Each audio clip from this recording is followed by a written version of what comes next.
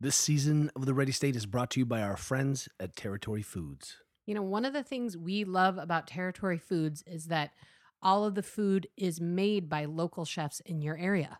Yeah, it might even lower ultimately the carbon footprint of your food. And what I hear is carb footprint, but that's not really what It's you actually mean. carbon footprint. Look, we keep saying it, but territory is part of our life. You know, one of the things that happens as a busy working person, I mean, I carry the load in this family in terms of logistics and cooking lunches. And so sometimes for me, as the as the I man, just died. as the man, it just helps when I have Territory Foods. It just helps me be a little bit better organized. Well, that may be the most untrue thing you've ever said.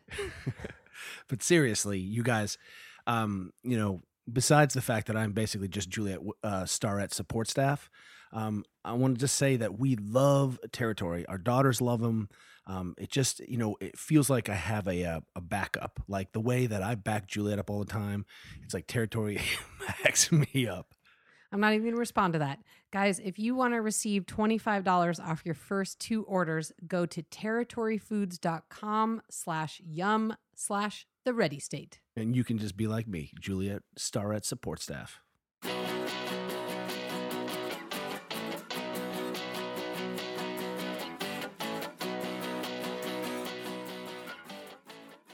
Hey everyone, I'm Dr. Kelly Starrett. And I'm Juliet Starrett. And this is The Ready State. You got it. You better stop it. You got it. In 2005, Tom Brose took a trip to Santa Cruz to check out something called CrossFit. He trained alongside some of the earliest CrossFit legends and learned directly from CrossFit founder Greg Glassman. And the intensity stunned him, like many of us. The insights transformed his view of fitness. But what impressed him the most was the community. In the years since, Tom has worked to introduce CrossFit to Washington, D.C. In bringing CrossFit up from the underground in our nation's capital, he has sought to build a community that inspires people, just as his experience at the original CrossFit HQ inspired him. Tom has trained competitive athletes of all kinds, but he's also found the greatest reward in helping people embrace fitness for the first time, or for the first time in a very long time. Whether coaching former Division I athletes or those who are new to the gym, his purpose is the same: helping people meet their goals. He is dedicated to making a positive impact on the health and well-being of each and every individual who comes through his doors at CrossFit DC. Welcome to the Ready State podcast, Tom. We're so happy to have you. Thank you. Psyched to be here. In CrossFit affiliates, you are one of the earliest. Can you tell us how you became CrossFit aware originally? Yeah, I was working in a gym. So I had graduated college, applied for some internships and not gotten a paid job. And I was walking down the street and I found a gym and I stopped in there and, ended up getting a job there and started training people. And I first heard about CrossFit, I will say, through the Dragon Door website, the old Dragon Door message board, if anyone's familiar with that. Oh, yeah. Shout out. Yeah, boy. A lot of interesting things on that. And I just started hearing about the WOD, and people were like, oh, what are these people doing the WOD? And I was like, I had no idea what that was. So I just dug a little deeper, and that was probably became aware of it, I would say, in early 2004, something like that, or maybe kind of like mid 2004. So ways back there. So you become aware. Yep. You start dabbling. I mean, do you remember your first workout? And then what's the jump then? Because you're like, yeah, I was working as a coach and trainer, and then all of a sudden I saw this thing, boom, Yeah, so, your gym. so give like, us that little, some give gaps. us that little arc. We want there. the dirties, the full arc. Yeah. So I was definitely one of those people that was in a gym training people, and I would say what people would consider unconventional at the time. So trying to do a lot of what we'd consider, high intensity functional exercises. I'd have, 60-year-old women on the rowing machine. I'd take them out on the hill, outside the place and do lunges up the street carrying a sandbag and all that kind of stuff. And when I don't remember exactly what my first CrossFit workout was. I dabbled a lot in, some of the kind of metabolic conditioning stuff. And I'd gotten really lucky and met Pavel a couple times in late 90s, early 2000s. So I picked up some of that kind of stuff. And then I I read something with Greg Glassman talking about you can take people out on a track or you can have you can deadlift like Monday, Wednesday, and Friday or whatever, and run Tuesday, Thursday, Saturday, and it'll never be the same feeling as having someone take a barbell out to track and deadlift 315 and run a 400-meter sprint. And I had played rugby, and I was like in the front row, you know, and I'd come up out of a scrum and then have to like try to sprint across the field as best I could. And I just saw that, and I was like, I know exactly what that feels like, you know? And I was so thinking like, this dude's thinking like me, but ahead of where I am, that he's actually like pulling the barbell out to the track. Right. So I conceptualized that was just like, that was the one that I always think back to. And I was like, I know exactly what that is. And like, I had been never a great athlete, but dabbled in playing rugby and martial arts. And I'd always been on the heavier side, and I got more into martial arts, and I just tried to do a ton of conditioning for kickboxing and dropping weight, and found that didn't keep up any of the strength. So it was like I could fluctuate between being heavy and strong and being lighter and not strong. And I was like, where's the, you know, I need the nexus where I'm like hitting all that. And yeah, why can't we? I want more of everything. Like Yeah, that, right? the old Russian coach model, you know, more face, more of everything. yeah, You know, so that was it. I mean, then it was like, cool. All you have to do is like, to get that feeling of, you know, being strong and conditioning is like do a ton of strength stuff in the middle of your conditioning. How about that? so good. Yeah. So at this point, you are working as a trainer at a random Yep. gym and both doing CrossFit and implementing some CrossFit with your clients, it sounds like. Do I have Exactly. that? Yeah, okay. Yep. And then at what point did you decide, well, I should actually open an affiliate? Yeah, like did you just tell anyone? Were you alone? Because there's a big gap there. Like, I'm going to open a gym. Sure. So my story is a little different in that regard. It's the total normal story of like, find this stuff, be like, oh my God, I wish I'd known this however many years ago. Get all your friends, be like, dude, come on, you got to try this, right? So that part is, I think, a very common story. I didn't open a gym right away. So what I did is I knew right away that I wanted to be involved. And dude, CrossFit back then was like so underground. If you saw someone wearing a CrossFit t-shirt, like you like ran across the street to talk to him. Yeah, You it know, was Yeah, one of the so early yeah. ones that said like mess you up, right? Yeah, for sure. And you were like, oh my God, like someone else. Or, you know, I saw someone, this was like maybe like a couple years ago on the Metro in DC with like a CrossFit Berlin. I was like, you do CrossFit? And he's like, yeah, of course. Like, whatever. What's the big deal? I was like, oh yeah, Yeah. well, 12 years ago, this would have been like, we would have been hugging it out, right? And now he was kind of looking at me like, I'm going to interrupt you because I was at the airport yesterday or the day before, and there was a woman who had nanos on, a Kong backpack. She had she was wearing a Rogue shirt. yeah. And I was like, excuse me, I think we may be friends or from the same tribe. I think you're in this CrossFit community. She's like, I'm a powerlifter now. And I was like, oh, you had all the tells. Sorry. Life has moved on. Yeah, exactly. No one turns their back quicker than the mediocre CrossFitter to disgruntled Olympic lifter or powerlifter. Snap. Oh, snap. Yeah. So I knew right away. I mean, you remember those days, and I went out to the original gym in Santa Cruz in Soquel or whatever. And those people were like, we had, it was back in the era of the 3-day certs.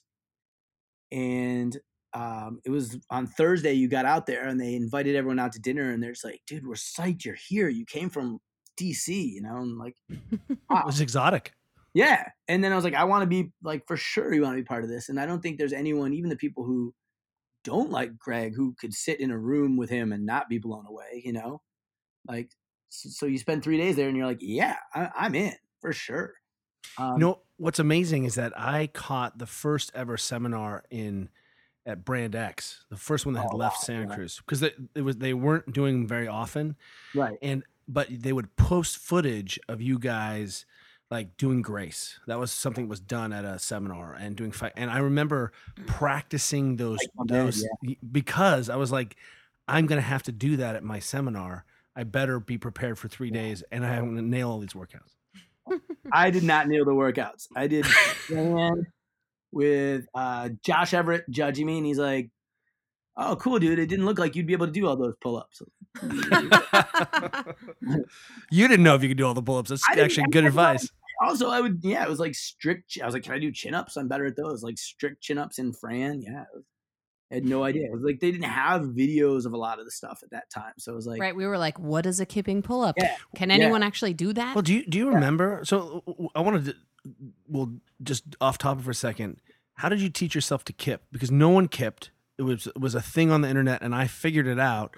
And when I showed up at my cert, I was like the only person who could kip, and they're like, "Where'd you learn this?" And I was like, "I figured it out." Yeah, no, I think I didn't know how to kip then. I think they might have had some demo or like, with someone doing something in that, but they didn't really break that down. It wasn't something they covered. And the second time I came back to Santa Cruz, I think about 8 months later, I came back and they were holding an L1, and I came out like 4 days early and just took classes and went and hung out at the old original gym, which is like one of the greatest experiences ever. If you really want to understand what CrossFit came out of, because people now have this, idea, and they're like, a CrossFit box, you're going to have like, you have to have a competitors program. Is like going in there and seeing Greg Amundsen showing up, at 6 a.m, psyched to work out, and Eva teaching a class of, my aunt is a professor at UC Santa Cruz, and Greg always asks me about her every time. He's like, oh, when are we going to get her down? Because this was like her compatriots, her peers, these like middle-aged women from the university doing an Olympic lifting class, so it's like, it was really interesting to see how they train people. I think a lot of people lose sight of that, and they're all about, the numbers. Yeah, like having a hot towel, offering your client a hot towel instead. You're there, you see this, because once you can see it, I mean, I think it's hard to conceptualize early on. That we hit the model, the archetype is in your brain. It's like a Jungian experience now.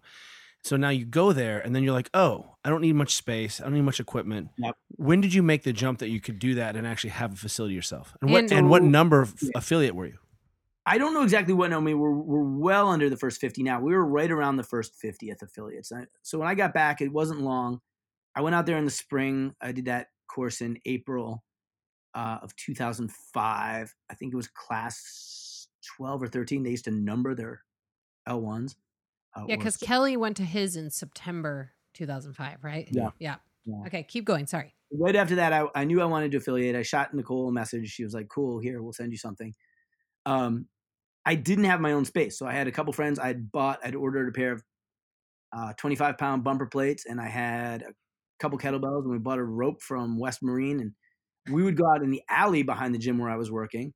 There'd be the dudes who worked in the restaurant, like smoking out there, watching us, like throw med balls at dumpsters and hang a rope over the side of the building and try to scale it, and throw a bunch of 25-pound metal plates on the outside of these 25-pound bumpers. Fitness. I mean, and then, there's nothing wrong with that. Still going back to that is great. Everyone, I mean, it's great. I love to see the success, especially if you've known like someone like Bill from when he started Rogue. I love to see how that stuff's grown and spread, and you can go into any gym and find a Concept 2 and, pull up bar that's not curved and stuff. But back then, it was definitely not like that. Kelly and I were members of this Globo gym called Club One right before and like at the beginning of starting our CrossFit. And we'd become friends with one of the trainers there, and they gave us these 2 barbells that were hex barbells. Like the handle was in a hex shape, which is truly the worst way you can ever Olympic lift in your entire life. No, it's like adding 6 razor blades to the barbell handle. Just to your hands. But we were like, hey, 2 free barbells. And I think they weighed like hex? 60 pounds. Yeah, they were really heavy too. Extra thick. I wish I had one of those today. Yeah, Let me ask this, because when we first put up the first Mobility One video, there was no video camera on the iPhone. That was, people we couldn't just drop load. When you started, there was no Rogue Fitness. You couldn't. Where did you get your stuff? How did you even outfit your gym? So, we started in the alley, and then as the weather was going to get colder, we knew we had to move. Some guys I knew through rugby, a guy had started a personal training studio in the back of what had been a Catholic high school, and they had a gymnasium. They took out the bleachers, put in a little training studio. So they had some stuff, some barbells. I took a couple bumper plates over that I had.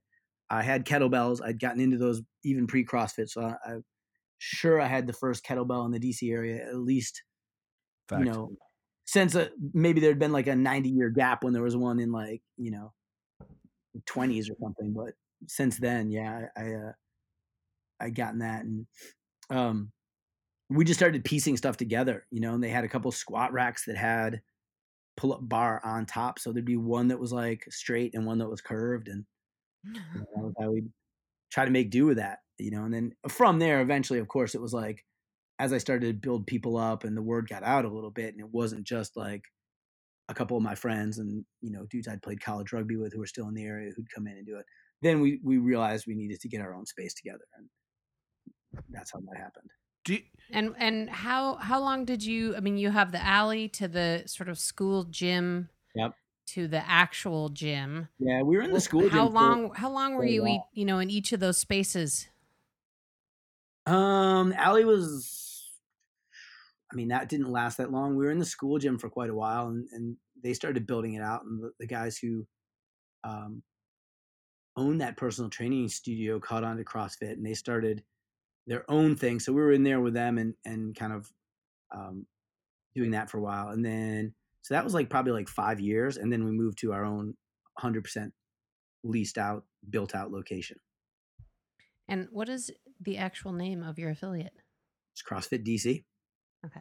So just for people who don't know that. And if you don't know, because you're listening to this because you love fitness and all things fitness, I think you can't officially get a name of a town anymore. You can't. I think no kind of like geographically exclusive name, something like that. You have to be like CrossFit Chupacabra. You have to have an actual name. That'd be a good one. It is one. Oh, is it? Okay. My dream job for HQ is being the person who denies people that come up with the names for something. It's really difficult now. It would be funny. Yeah. It's really hard. It's really hard. So I know you said you played rugby and you were obviously coaching at a traditional gym. Tell us a little bit more about your background in competitive sports. And because, one of the themes we've heard through this season of the podcast is almost all the early adopters of CrossFit were former athletes in some way. And you obviously are no exception. And that was one of the reasons that people sort of, you smacked into and it smelled of truth, right? It wasn't about being fit. It was like, wow, this actually feels like a sport. Yeah, I would say I probably am a little bit of an exception in that. So I was a big sports fan growing up, and I liked playing sports when I was really young, but I didn't really like the culture around team sports. I grew up in Ohio, and, like growing up in late 70s and 80s, I just really wasn't into it. Being high school in like the late 80s, I wasn't into a lot of that stuff. So I actually was not an athlete through most of high school, or, I wasn't a college athlete until I came out to get involved in a club sport of rugby. So I was very much of the, like a little bit, I was mostly more interested in like punk rock, right? That was my main thing kind of, but I always same CrossFit. I get it. Yeah. So I think that CrossFit can really draw from people who are very serious athletic competitors and understand that, team environment and the dedication and all that kind of stuff. But I also feel like it's been a great draw for people. And I think there's a fair community of this who definitely always eschewed that and were not into that and like had other things on their mind. And so kind of like disdain for kind of like jock culture. And I think it's a great way to kind of merge the two. But for me, I was not like a real competitive athlete growing up or anything like that. And I felt like that I missed out on a lot of fitness. Like the season on kids you guys did, there's just so much interesting stuff. A lot of adults have learned through some sort of either physical or social interaction to not want fitness to be part of their life. And I think the kind of culture of it has been part of that. And people who didn't want to be team sports dudes. And, my high school, the gym experience there was like, okay, like you're going to run laps in the basement, in the winter in Ohio. And it's like in a hallway. And it's like, this isn't fun. It's not productive. People who are good athletes, the dudes who are on the football team go off and do whatever they want. And the coaches, like we had some very stereotypical, just like, God damn it. It's like, so I didn't really love that. And I will give them credit that I had there was a coach there who was the coach of the hockey team and I skipped like gym class for like 2 years and wasn't going to graduate. He's like, dude, come do weightlifting. you can either work at the cross country meets and like stand halfway out there and make sure they run around you, or you can just come do weightlifting after school. This was right about the time that I really was starting to want to do something for myself and I got involved in that and taking a martial arts class at the same time. So I felt like I really loved that kind of thing, but I had a gap where I was just like not involved in it. And I feel like CrossFit definitely can be a big part of bringing some people that are of that kind of mentality back into fitness. Yeah, it's one of the first times ever where people are exposed to actually a formal strength conditioning system. They've never had any basic gymnastics or any structured conditioning or any an exposure to the barbell. And you're right. And when we started this thing, one of the things that I made everyone do, and we still do to this day, is you have to shake everyone's hand at the beginning of class, because I hated gym culture. I hated the isolation. I hated the bro. I hated asking for a spot. I hated all of that, Yeah, I mean, there was a lot of like kids who are naturally good at sports through whatever their dedication, interest, hitting puberty earlier, are treated one way, and the people who aren't are treated another way. And it's like that turns a lot of people off. And I don't really think that everyone's like, man, I really wish I could have been like included as the third string guy in my college or high school team or whatever. But it puts people off fitness for life. And one of the great things, we don't have the demographics in our gym is pretty young. We don't have a lot of people with kids, but whenever people come in with kids, you cannot take a kid and turn them loose in a CrossFit gym and not see them. Everyone who has a gym has seen the same thing. Try to climb a rope, pick up a kettlebell, throw a medicine ball, run, jump, climb, right? So I've really dawned on me that like not wanting to do fitness is a learned behavior. And this is a great environment for people to kind of unlearn that. I love that. I love that.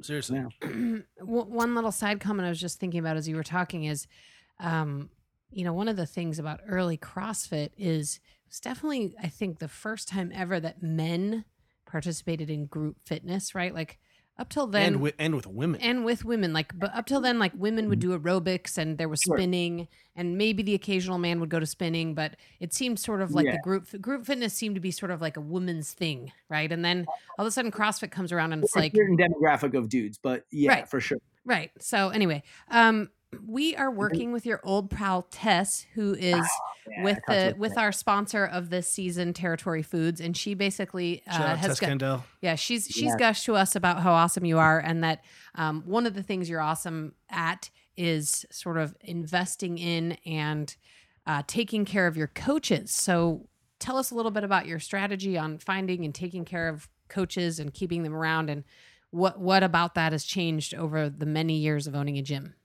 Yeah. We try to be kind of proactive in understanding how to best serve our members. We do an annual survey, and the number one thing we get great feedback is just our coaches. So I want to try to build something that, carries on what I'm about, but not is me. And that also we have actually 2 locations and tons of classes. So I'm not going to be the face of it most of the time. So I want to find these people that are representative of what we're all about. DC is a pretty transient area, so people come and go, but we've been really lucky to get great people in.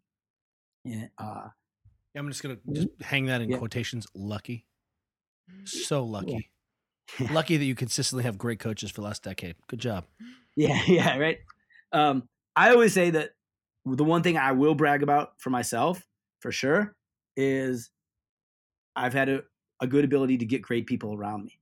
So that's what I'm proud of for myself, is like, you can be like, oh, I have some good cues, or I'm like, I can engage with a variety of different people, but it's like, I can find people that I trust and love to represent what we're all about. And that's like the huge reward, we have a mentoring program in place. We had to put it on hold a little bit. So for a while, we were a little bit busy, and we've gotten that up and running. And it was like just talking about it in our staff meeting last weekend. I was like, this is the proudest thing for me. It's like we've sent teams to regionals. Like, great. That's awesome. I love it. We've had people compete in weightlifting at the American Open or whatever. But like what I'm proud of, we have this group of people, and we've had people that have found this system of fitness, have been like, this is what I want to be involved in, pursued it, and been like, I want to share this with other people, and we can help them do that. So to help bring them from that, like, I want to try this, I love this, I want to do more of this, then to I want to help other people feel that as well. That's, I mean, I think that's the biggest reward that I can think of. One of the hallmarks of all the people who have been in the game for a long time, early coaches, is that you've launched 1,000 gyms. Oh man. How many, do you know how many gyms? Because someday we're going to sit down and just show the lineage of the greater CrossFit community. Yeah, the family tree. Do you have a significant family tree? Yeah, I would say so.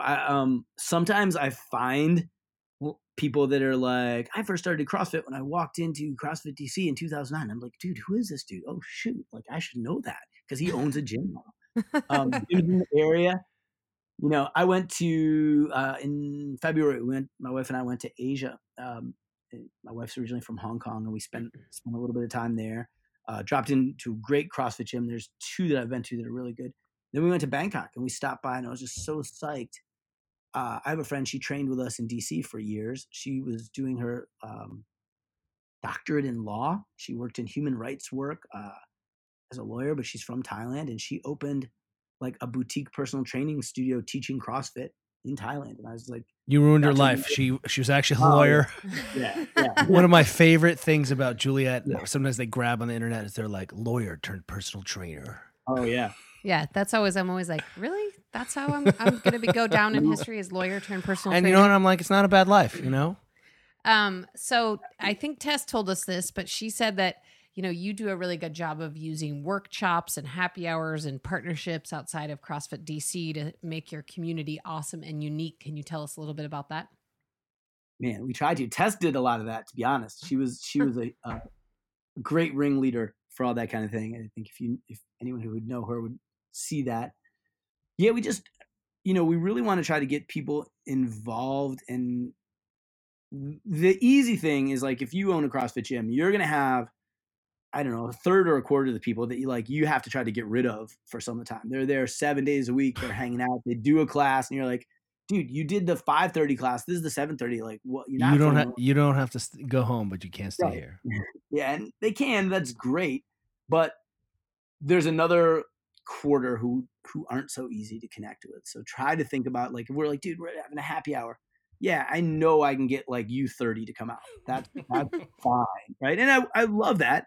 And those people are great. A big thing with our culture is to try to have them get other people to come out.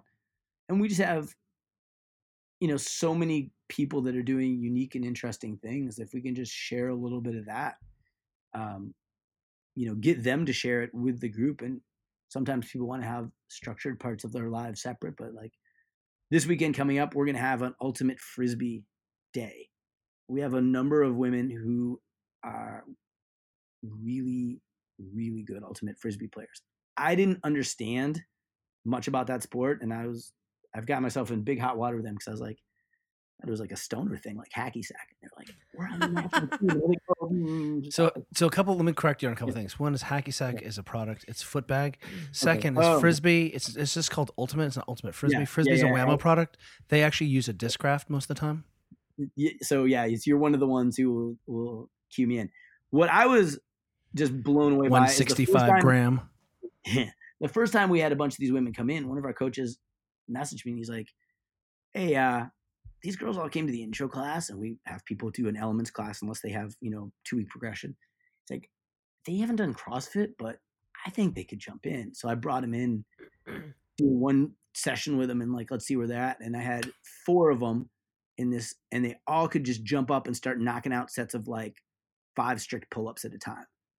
I was like, oh, okay, this is not what I expected from Ultimate. We have worked with some of those teams and some of those athletes, and they're some of our best athletes. Yeah. It's weird how playing sports actually, you know, reinforces those patterns. Let me ask you this. It's easy now to, you know, when I started, I looked at Greg Glassman's cooking every day. Like, how did he think? Why was he structuring it this way? I looked at Mike Rutherford. He was an early pioneer. That's right. We were all over trying to understand. I was trying to understand, and I made some very, very bad programming decisions, right? Where I didn't know where the limits were. I didn't know what the volume. I mean, for myself, I did this thing called the Tour de Fran, where I did some version of Fran every day, tried for the Tour de France, and it was a bad idea, right? So I thought it was such a good idea. Bad ideas are the best ideas, but that may not. Do you know off the top of your head what's like your worst programming idea ever? I would say we used to do a Super Bowl workout known as the Super Bowl of Suffering. So yeah, I don't remember the exact, but it was just volume, you know, and that was back in the days of like Pain Storm. Oh yeah. Yeah. Oh yeah. Yeah. So Brand X and CrossFit, was it Scotland? Yeah. Carl? Yeah. And it'd just be like, you know, it's everything that like when people get like 2 years into CrossFit, they look down on and hold their noses up at. It's just like we all did that. Like 50 burpees, 400-meter run, 50 thrusters, 400-meter run, 50 like, you know, like repeat on the hour. Yeah, there's 75 minutes of like miserable. Like, what does it get you? Really, really tired. Like, there's a time and place for those, but like, I would say things like that would be. If you're ever able to drum up the Super Bowl of Suffering workout, will you email it to us? Yeah, I'll look for that. Do you remember when the In-N-Out phase was big? Like you had to hold an In-N-Out burger down. Remember that? Yeah, we had a Cinco de Mayo challenge where you had to row 500 and then chug a beer as fast as you could. Remember that, Juliet? I do. And that ended up with a lot of people hanging on the fence. I just want to tell you a story about one of our early socials. We had when we were still in the parking lot, very early CrossFit, we had a social and there were probably like 30 people there, you know, exactly the 30 people you're talking about. And we actually made it a little more formal. We had people go around the circle and introduce themselves. Oh, I think there were more than that. That was during the economic crash. Yeah, it was. But anyway, so we had whatever number of people and everyone went around and said, hi, my name is so-and-so and this is what I do for a living and some kind of fun fact about. And basically it was like you could hear the record screech because everyone's like, I'm a lawyer, I'm an internet person, I'm this, I'm that. And then we get to Pon. One of our early members, Pon, and he's like, I'm an undercover FBI agent. And everyone's like, I'm not even going to say what I do now. Well, that's when we're like, do you have a gun in your pocket? He's like, yes, I do. And we're like, what? Yeah, we're like, are you always armed? Yeah. You probably get quite a few of those people in DC too. We have a number of those. Yeah, we have people that are like, oh, I work for the government. And it's like, yeah, dude, everyone in DC works for the government. You either work like as a clerk in the printing office or you're like a ninja, because you would just say like, you can't say whatever. I'm a clerk. I'm a clerk. Wait, he's a clerk too. Okay, so knowing what my friends work go ahead in a lot of foreign stuff, and finally he was like, hey, I got clearance to say where I worked. He's like, I assumed you guys knew, right? I was like, yeah, we made a lot of like predator drone jokes for someone working at like USAID or whatever. So yeah, we did a lot of that in DC.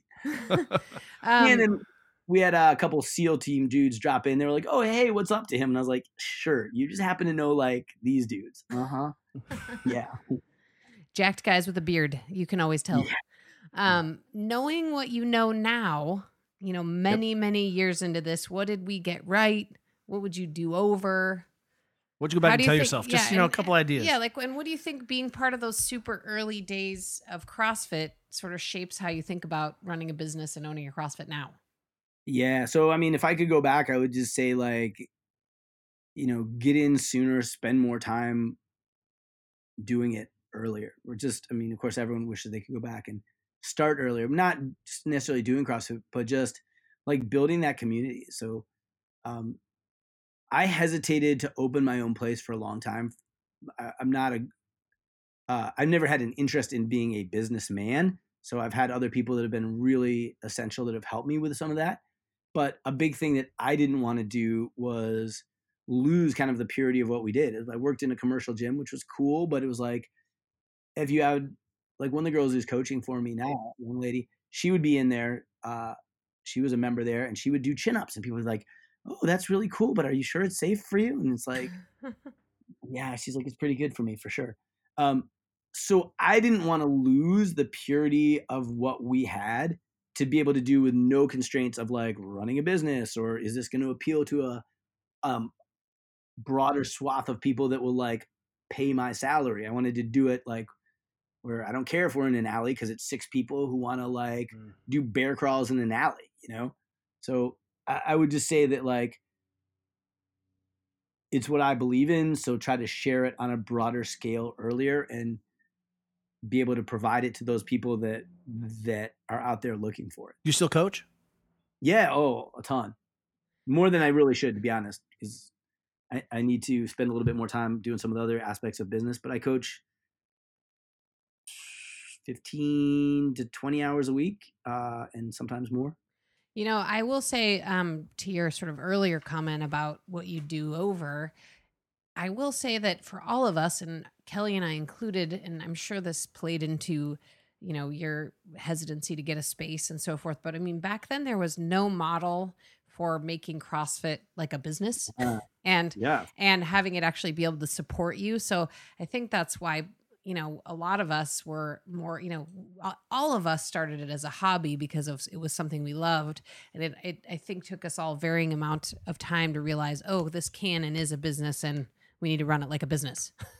Yeah, for sure. And I think at that time, maybe no one could have known. No.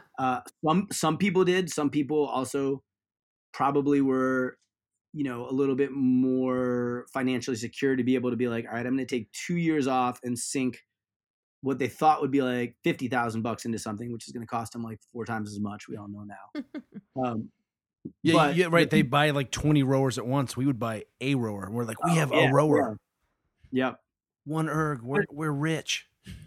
Yeah. Hey, I mean, you can do a lot with a little. We know I think I remember that Glassman, it's either maybe journal number 2, basically said he's like, I made small group classes to help with it, and I made $500 in the morning. He would like, and I was like, $500 a day. He's killing it. Yeah. Well, that's, I mean, you know, people do the math now and they're like, oh, you have 400 members paying $200 average. Like, you make $80,000 a month. It's like, yeah, I sure do. Exactly. You want to come over to my house and do snow angels with my cash? Yeah.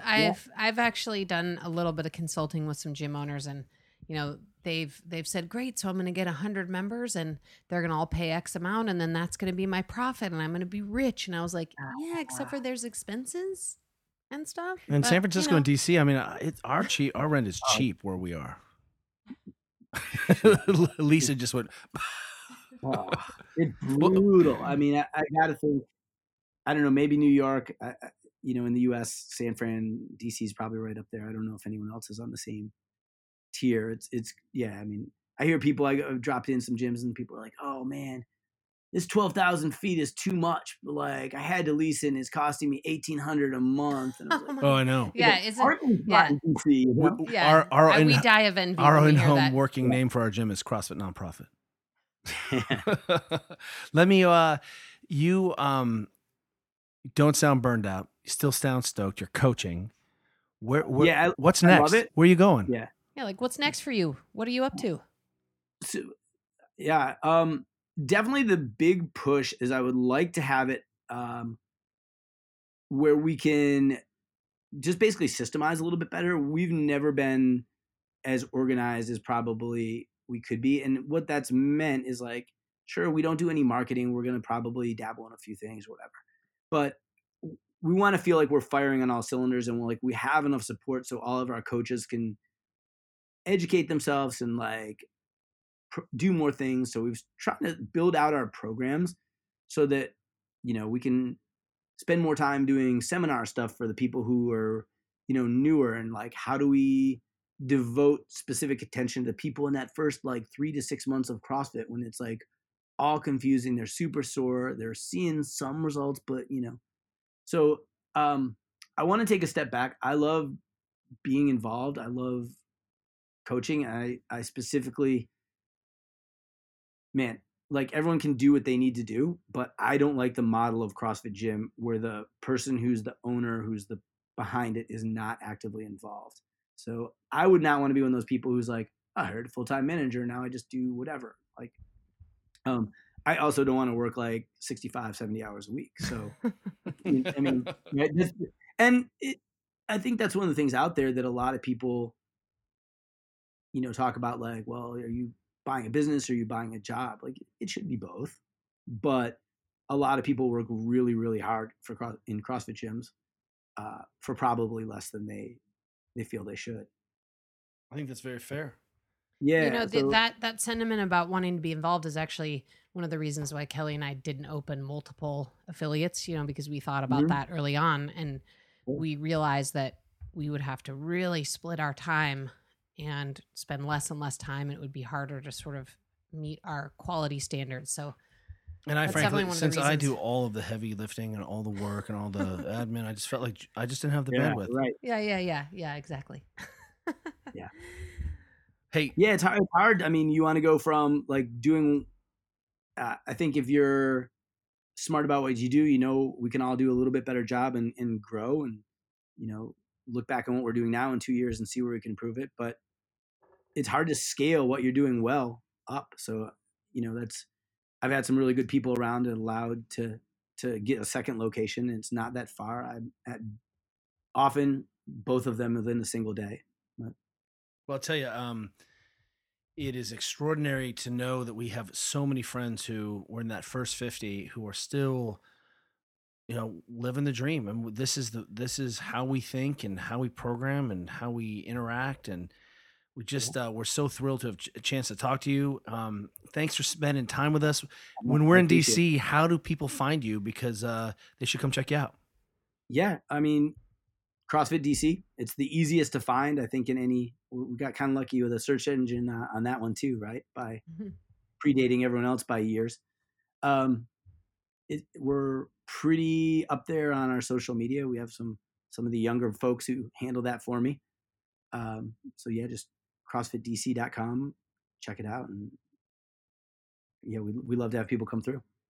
Thank you so much, Tom. It's so fun to hear your story. Yeah, Thanks man. for being with us. I appreciate it. It's great to talk to you guys, and hopefully I'll be out there sometime this summer and stop in. Please and see come you. visit. We'll come do a million thrusters. Come on by. Oh man, great. Take care, man. Thanks so much. Take care, Tom. Thanks. Thank you very much. Appreciate it, guys. Thanks. Thank you.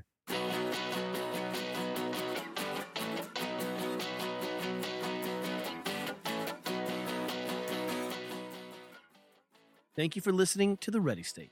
If you like what you're hearing, check out all of our episodes here or at mobilitywod.com. The Ready State is the podcast of mobilitywod.com, where we've assembled the world's most comprehensive database of guided movement, mechanics, and mobility videos, all with the goal to help improve performance and eliminate pain.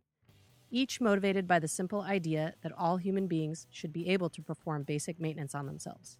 We're also on Facebook, Twitter, and Instagram under MobilityWOD. That's WOD, as in workout of the day. Till next time, cheers, everyone. You got it. You better stop it. You got it. Kelly Starrett is a New York Times bestselling author of Becoming a Supple Leopard and Ready to Run. He's a coach, a physical therapist, an athlete, and an innovator who works with elite athletes as well as everyday people who just want to be healthier and happier in their lives.